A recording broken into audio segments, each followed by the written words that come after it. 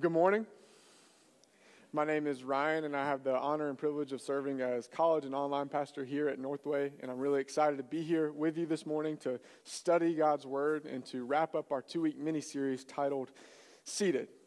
So when my wife Sarah and I got married, shortly after, we got a golden retriever named Maggie. This is Maggie. Maggie is about 3 years old now, or a little over 3 years old, and she's very sweet. She loves people, loves other dogs. She loves to play. And the thing about Maggie, which is true, which I'm sure is true about any of you who have pets, is oftentimes her posture reflects her intention. And so here's what I mean. When you look at Maggie here, it's very clear what her intention is. This is from a few years ago. She's in an open field, and she's saying, I just want to play. Nonstop, I'm in a happy place. I hope this never ends.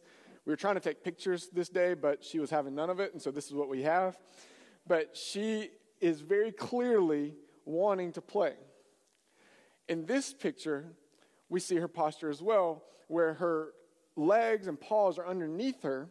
And so here's what she's saying. She's saying, I want to play, but you've just told me to sit down and lay down, and I don't want to lay down. But I'm going to listen to you, and so I'm going to kind of lay down. But as soon as you look away, or as soon as you tell me I can get up, I'm going to bolt up off the ground because I've got all my paws underneath me so I can play because I really want to play. This next picture, we see where her posture, her legs are still underneath her in the back, but her front legs have said, oh, I'm giving up hope a little bit. I don't know if I'm going to get to actually play. And so she said, I'm going to lay out a little bit and maybe even doze and take a nap, but my hind legs are still underneath me. So if you want to play, you just let me know, and I will jump up, and I am ready to go. This final one is what we call Maggie's bear rug. And so, as you can tell, she is all the way sprawled out. It looks like she has no joints or bones in her. And what she is doing here is she is fully committing to the nap. She is saying there is zero chance of playing, and so I'm just going to sprawl out, and I'm going to take a nap because I have no hope to play here. Now, why do I tell you this? Because last week we looked at the posture of Jesus and how he has ascended into heaven, and that he, being our high priest, the ultimate sacrifice, is now seated at the right hand of God. And this morning, what I want us to do is look at our response, our posture in response to Jesus being seated at the right hand of God. Look at the posture of our hearts and our lives because Jesus is seated. And so that's where we're going this morning. Now, this week's going to look a little bit different than last week. Last week, we looked at the chapter 10 of Hebrews, and we walked through it verse by verse, and we looked at the overall big idea, the author's intent of this chapter. But this week, we're going to jump around to 3 different passages of Scripture. And in these 3 passages of Scripture, we're looking at snapshots from the life of a woman named Mary. And in these snapshots, we're going to see a repeated posture of Mary. And the repeated posture is that she's seated at the feet of Jesus.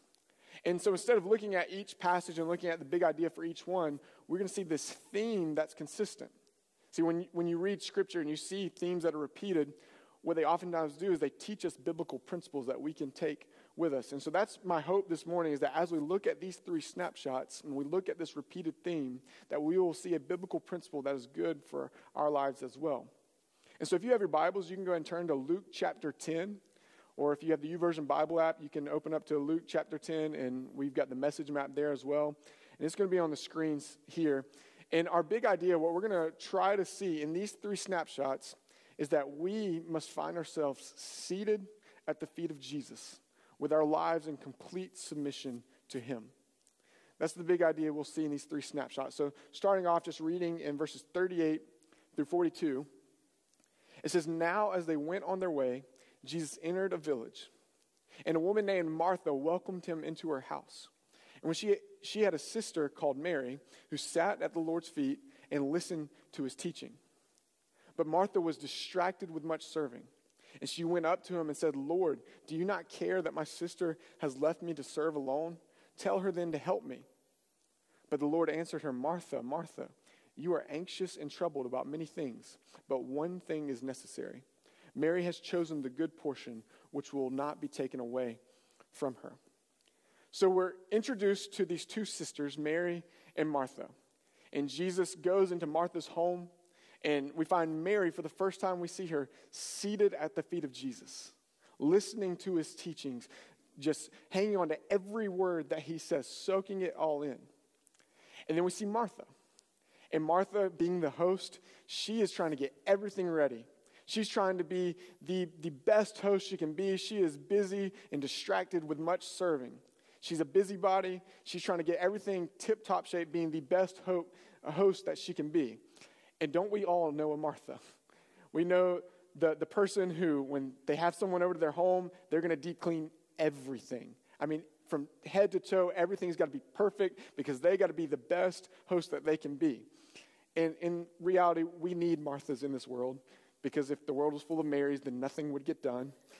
And so thank goodness we have Marthas. But here she's busy cleaning, she's serving, she's getting everything ready, making sure it's all perfect. And she gets frustrated. She looks over at her sister, who's sitting there doing nothing, and she's like, what in the world? Why won't she help me? And so she goes frustrated, probably how my parents felt when I used to sit down while they were working and cleaning, and I was sitting there being lazy. So she gets frustrated, and she goes to Jesus and says, Jesus, tell her to help me. Tell her to help me. And we kind of expect Jesus to kind of come to her defense and say, yeah, go help your sister. We even see Jesus at a time in Scripture where he walks into this Pharisee's house, and he criticizes the Pharisee for not hosting him well. And so this is what we expect here, but instead he looks at Martha. And he says, Martha, Martha. Now, when you see repetition like that, there's intent. It's a very pointed statement at Martha. And he says, Martha, you are anxious and troubled about many things, but only one thing is necessary. Mary has chosen the good portion.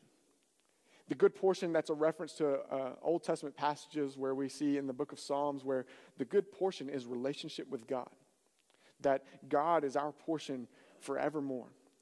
And so it says, the key word here that we need to see is that she is distracted with much serving. That one thing is necessary, the main thing, she has had her attention drawn away from. She's unable to concentrate on the thing that is important, which is the good portion, relationship with God, because she's so busy with all these other details. She misses the relationship with Jesus here. And so often we are like Martha, where life gets very busy and we are working and we're doing school and we're trying to get kids ready and we're taking kids to practices and sports and all these extracurriculars, and the busyness of life takes over, and we, like Martha, neglect the good portion, which is relationship with God. And maybe even the busyness is from good things that we're called to do. It's things like serving on Sunday mornings and being a host of a home team and doing missions and volunteering, things that are good and we're called to do. But what happens is we end up losing focus of the good portion, which is relationship with God. We neglect time in God's word. We neglect time reading and meditating on the word of God. We neglect the relationship with God because we're so busy and we're distracted with all these different things. We miss the good portion. But here, we should take the example of Mary and take the posture of Mary. Mary is seated at the feet of Jesus. What that's saying is, Jesus, I see you as the ultimate authority, that your words have value, that I'm going to trust in your word and I'm going to sit here and soak it all up because I know that they're important. She is in full submission and in awe of who he is. And that should be our heart's posture as well. That yes, we do the things of life, the working and school and sports, all those things, they're not bad things. But if they distract from the good portion, then we've missed the point. We should find ourselves submitted to the word of God, reading it regularly, studying it, meditating on it, and then obeying it. We submit our lives to Jesus as our supreme authority. And we have this good portion, this relationship with God.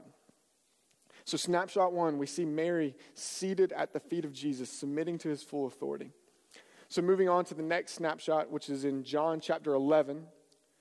We're reading the first 6 verses here.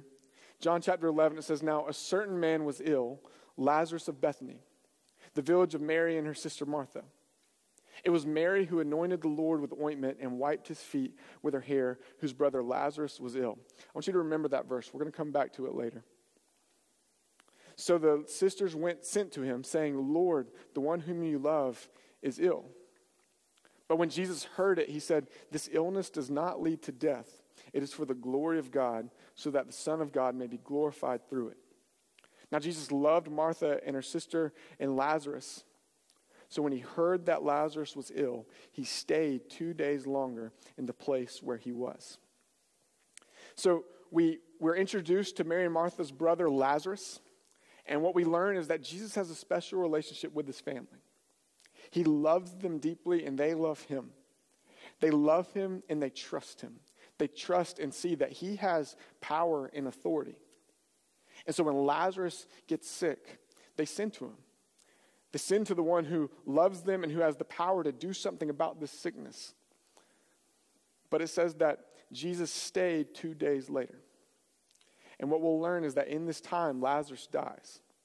Now, Jesus said that this illness doesn't lead to death, but what he was foreshadowing and looking forward to was he was actually going to raise Lazarus from the dead. And later on, what we find is in these 2 days while he waited, though, Lazarus dies. He's telling his disciples, he says, hey, Lazarus has fallen asleep. We have to go get him. And they're like, well, if he's sleeping, he'll just wake up. And then finally, Jesus had to plainly tell them, he's like, no, Lazarus has died. And so Jesus goes to this family. So picking up in verse 17, it says, now when Jesus came, he found that Lazarus had already been in the tomb 4 days. Bethany was near Jerusalem, about 2 miles off, and many of the Jews had come to Martha and Mary to console them concerning their brother. So when Martha heard that Jesus was coming, she went and met him, but Mary remained seated in the house. So what we see is Jesus, when he comes onto the scene, when he comes to this village, he arrives into a storm of emotions. That after, in Jewish tradition, after someone died, they would go into a time of mourning where friends and family would gather around. They would even hire professional mourners at times to come and to mourn with them. And so when he arrives, Lazarus has been in the tomb for 4 days, and they're still in this time, this period of mourning. And it's a storm of emotions. But it says that Martha hears that he's there, and she rushes out to meet him, rushes out to see him, but we find Mary once again seated. But this time she's not seated at the feet of Jesus, she's seated far off from him. Because all of the things that had just happened in her life, where her brother, the one who she loves, just got sick. And so she reached out to someone who she thought loved her, someone who had the power to do something about her brother's sickness, but he didn't come. And then Lazarus, her brother, dies. And so there she is, just broken and in mourning, in pain and in sorrow. And she's confused and she's frustrated, and it's brought her to her knees in this time of grieving. And so many of us have been there before, where you've gotten that call and it just made your heart sink to your stomach and made your knees weak. You've gotten that diagnosis that you never thought that you would get. You've attended the funeral that you should have never had to attend. And for some of you, you don't have to think back and reflect on a time or try to imagine what she's feeling, because this is where you are right now. You are walking in a dark time. You are broken and you are in grieving and you are in mourning. You're confused and you're frustrated, and it's just brought you to your knees, overcome with emotion. This is the scene here that Jesus steps onto. So Martha, she goes out to Jesus. She has a conversation with Jesus, and in this conversation, she's actually going to make this astounding proclamation that Jesus indeed is the Christ, the Messiah, the one who has come to take away the sins of the world. And then that's where we pick up in verse 28. It says, when she had said this, she went and called her sister Mary, saying in private, the teacher is here and is calling for you. And when she heard it, she rose quickly and went to him.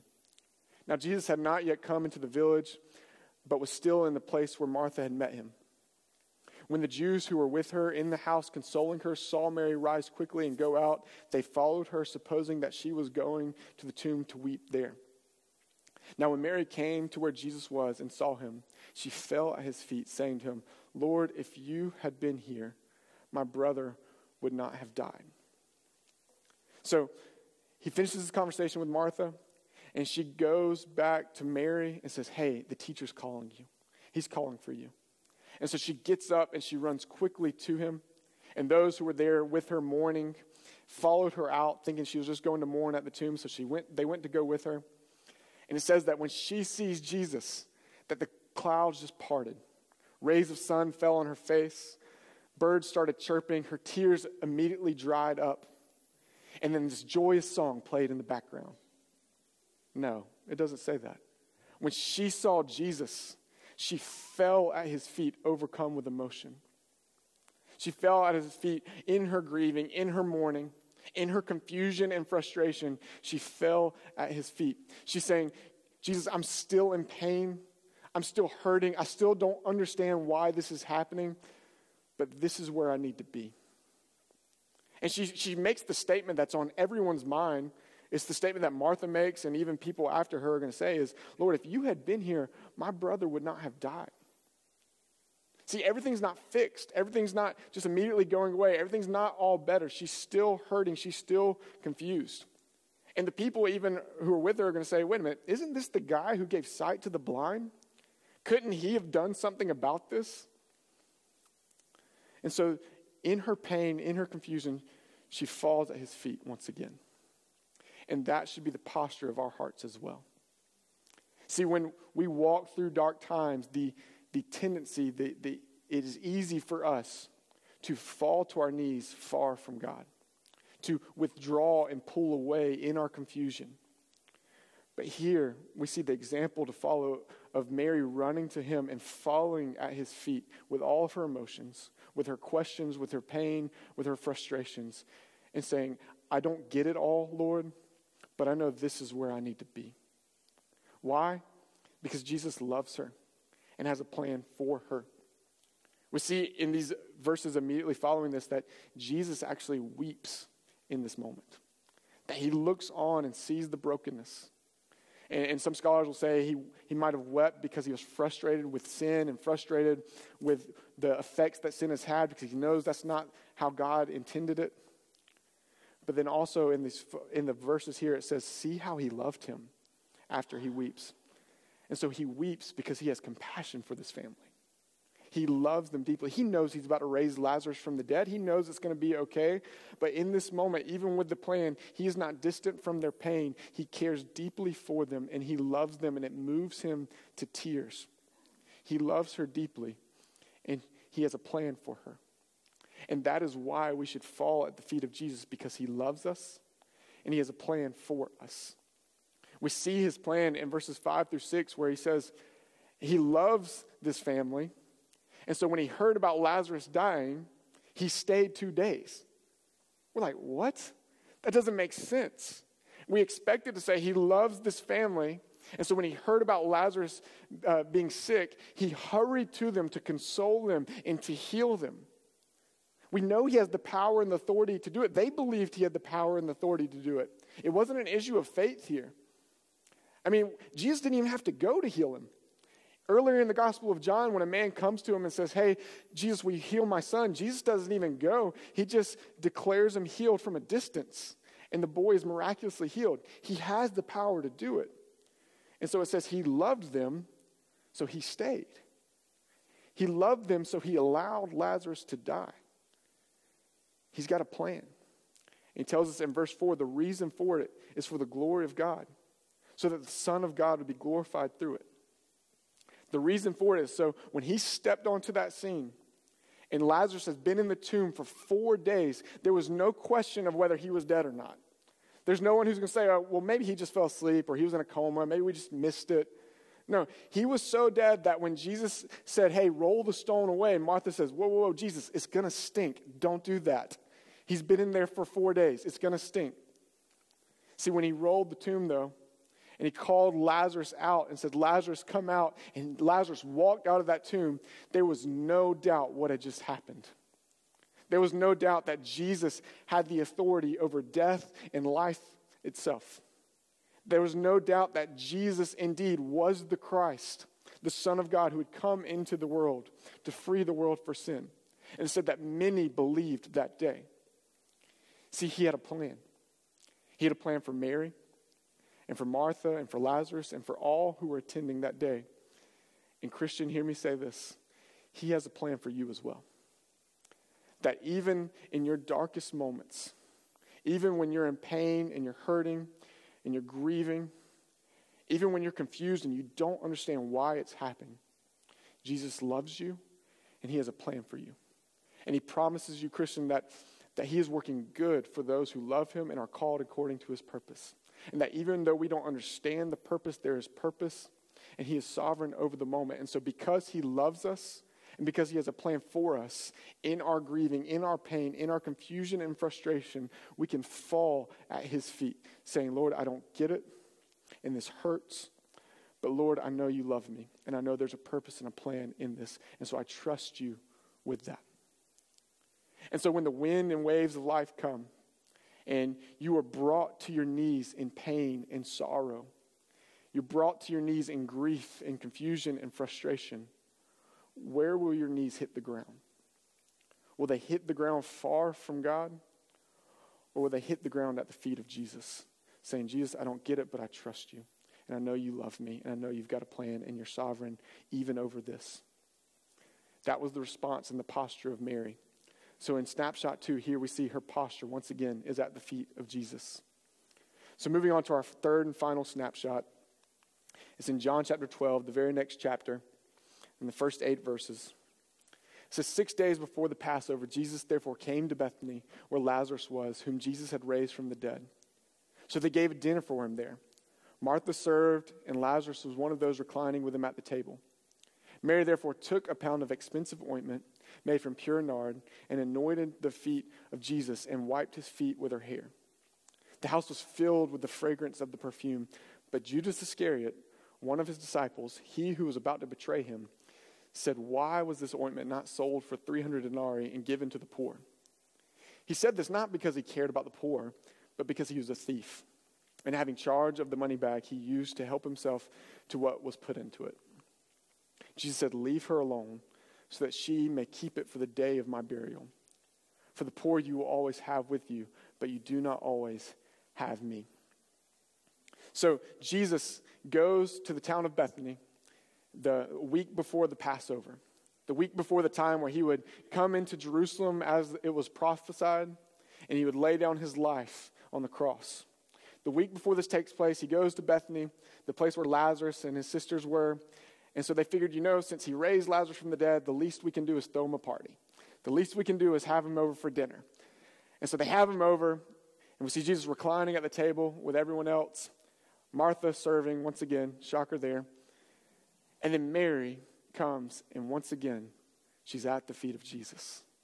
She takes this expensive oil, she pours it on him, anointing him with it, lets down her hair, and cleans his dirty feet. Now, a few things to know about this. The oil was very expensive. It says it was 300 denarii is what it could have been sold for. A denarii was about a day's wage. And if you do a quick Google search and look at the average day wage for Macon, it's about $180. And so if you multiply that out, it's about $54,000 is how expensive this thing is. So you didn't just use this casually, right? This was used with intention for very special occasions. And so she takes this very valuable and expensive perfume, this ointment, and she pours it on him, and she anoints him with it. And the other thing you need to know is women's hair back in this time was very cherished, very valuable. They didn't just let it down in public regularly. It was very rare for a woman to have her hair down. Usually that was just reserved for her husband. But here, we see her letting down the most cherished and precious part of who she is and using it to clean Jesus' dirty feet. What's she saying with this? She's saying, Jesus, all that I am and all that I have to give, it's yours. There's nothing off limits. The most valuable and precious things that I have, they're here and they're yours. Lord, you tell me what to do and I will do it. I am all yours. There's nothing I am holding back. Nothing is off limits to my service to you because you are worthy of it all, Jesus. It says Judas, he pipes in. He said, couldn't we have sold this to the poor? And yes, Jesus wants us to take care of the poor. That's something he commands us to do. But we see Judas's heart was not in the right place. Judas speaks from a place of selfishness. And Jesus, he comes to Mary's defense once again. He rebukes him and says, hey, let her keep this for my burial. Let her keep this. See, what he's doing is he's foreshadowing what's coming up this coming week. That when, in Jewish tradition, when they would place the body in the tomb, they would anoint it with oils and perfumes. And so he's foreshadowing what's coming up. It says that the poor you'll always have with you, but I'm only here for a short time. And here's the thing. We are so often like Judas, where we are selfish. We are about exalting and glorifying ourselves.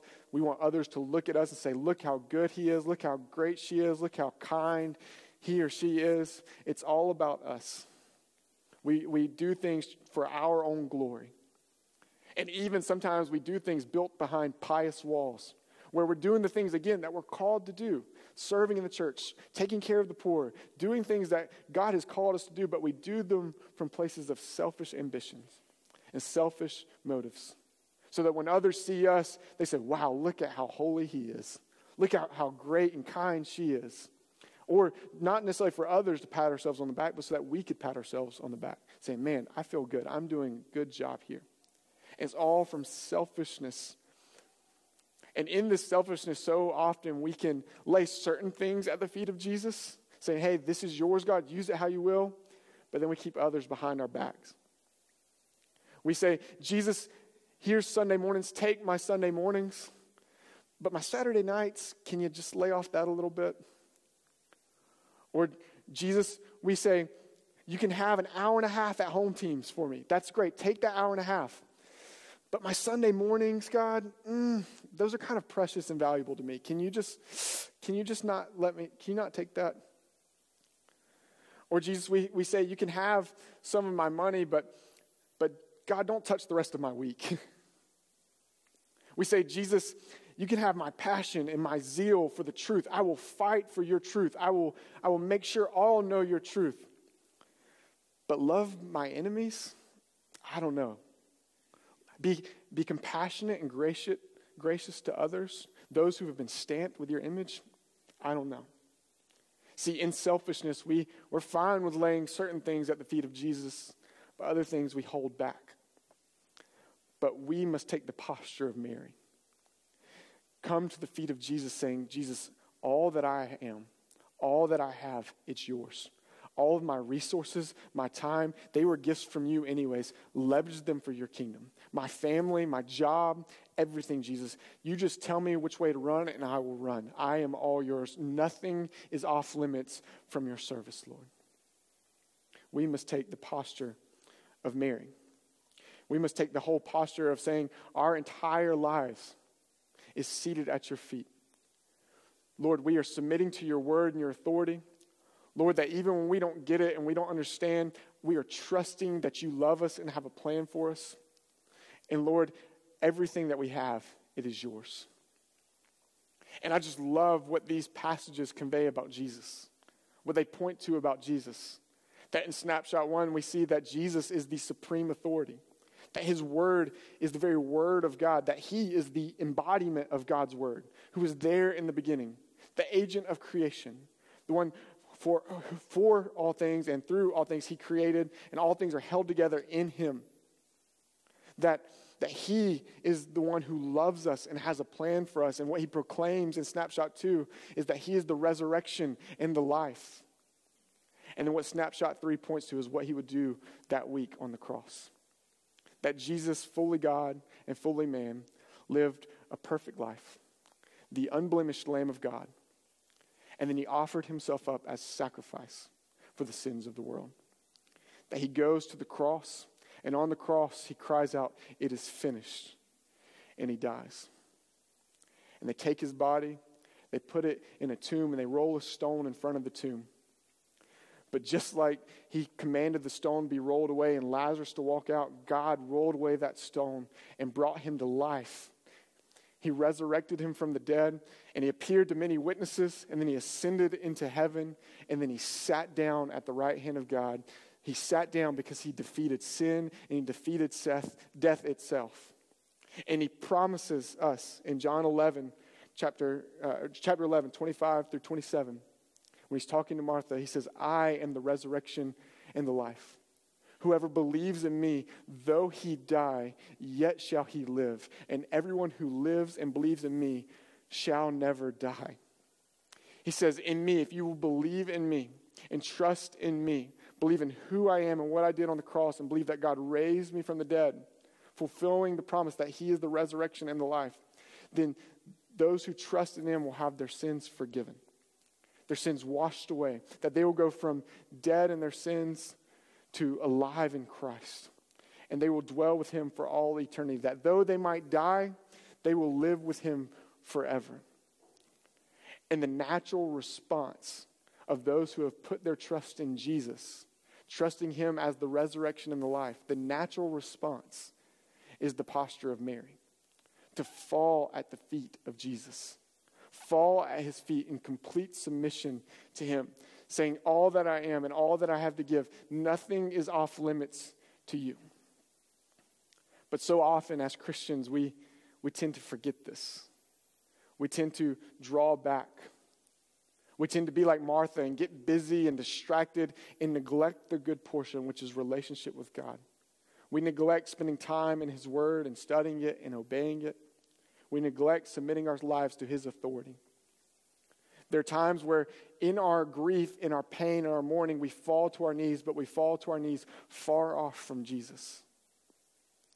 When instead we should be like Mary and fall at his feet. There are times where we like to pick and choose what we lay at his feet, where we give him certain things, but other things we hold to ourselves and we don't submit to his authority. But we should take the route and the posture of Mary and lay all that we are at his feet. Saying, Jesus, nothing is off limits to you. My life is in complete service to you because you are worthy of that. All that I am and all that I have to give is yours, God. And when you do that, when you live a life in this way, it changes not just your life, but it changes the lives of others. What we see in John 11, 45, says that many of the Jews, therefore, who had come with Mary, had seen what he did, believed in him. Did you see that? See, the Jews who were there with Mary, who were there mourning with her, because she decided to get up and to fall at the feet of Jesus and to mourn there, they got up and they followed her. And because they got up and they followed her, and because she was in proximity to Jesus, they witnessed a miracle that changed their lives and changed their eternity. And it started with Mary falling at the feet of Jesus. Christian, if you spend your life consistently falling at the feet of Jesus, others will see it. The light of God will reflect off of you, and their lives could be changed for eternity. We see in John 11:2, that verse I told you to mark down and remember, it says, it was Mary who anointed the Lord with ointment and wiped his feet with her hair. See, he says this because his original audience who's reading this, they read this and they're like, well, there's 100 Marys. Which Mary is this again? And what he's saying is like, oh, you know Mary, the one who anointed the feet of Jesus. That had become what people knew her by. That was her hallmark. They knew her because she anointed Jesus' feet. They're like, oh, I remember Mary. She fell at his feet and the fragrance just filled the room. Christian, what will you be known by? What will be your hallmark? Will be someone who's a good business person or successful or funny or athletic? Or will it be someone who has lived a life marked by serving Jesus? Saying nothing is off limits, and a life that when others look, they're like, they were just an ordinary person, but there was something extraordinary about them. That there's something special about them and the God that they served. What will be your hallmark in this life? And then lastly, I just want to close by speaking to the unbeliever. That those of you who are here who you haven't put your full faith and trust in Jesus, that you're still far off from God, today, this morning, you can have your sins forgiven. Today, you can go from death to life. Today, you can have your life and your eternity changed forever. If you would just be aware and know the depth of your sin, know that your sin was against a holy and almighty God, that you have rebelled and rejected your Creator God, and that sin has rendered you dead. That you are far from Him, and that there's nothing in of your own strength that you can do about it. If you'll know the depth of your sin and that it shaped your life and your eternity, and you will fall at the feet of Jesus and believe in Him and trust in Him.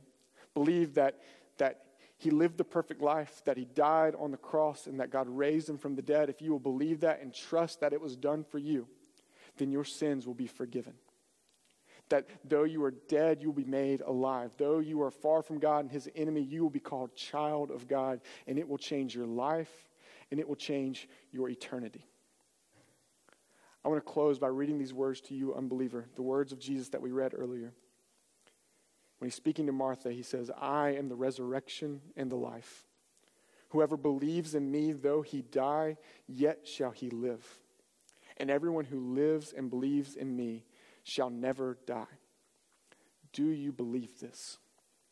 My hope and my prayer is that you would.